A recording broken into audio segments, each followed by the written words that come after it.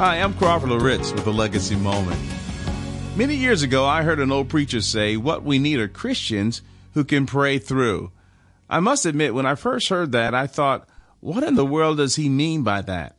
It took me years to figure it out, but I think he wasn't talking about emotional prayers. He was referring to prayers that are backed up by a godly, obedient life. The prayers of obedient followers touch the very heart of God. He wants what we say to be an extension of how we live. Listen to these words in 2 Chronicles chapter 30, verse 27. Then the Levitical priests arose and blessed the people, and their voice was heard, and their prayer came to his holy dwelling place, to heaven. Now you have to understand the context here.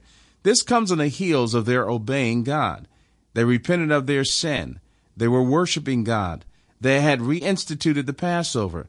This was an act of obedience. And so the bookend is that when they prayed on behalf of the people, their prayers ascended to heaven, to the very place of God, and God heard them. God listened to them.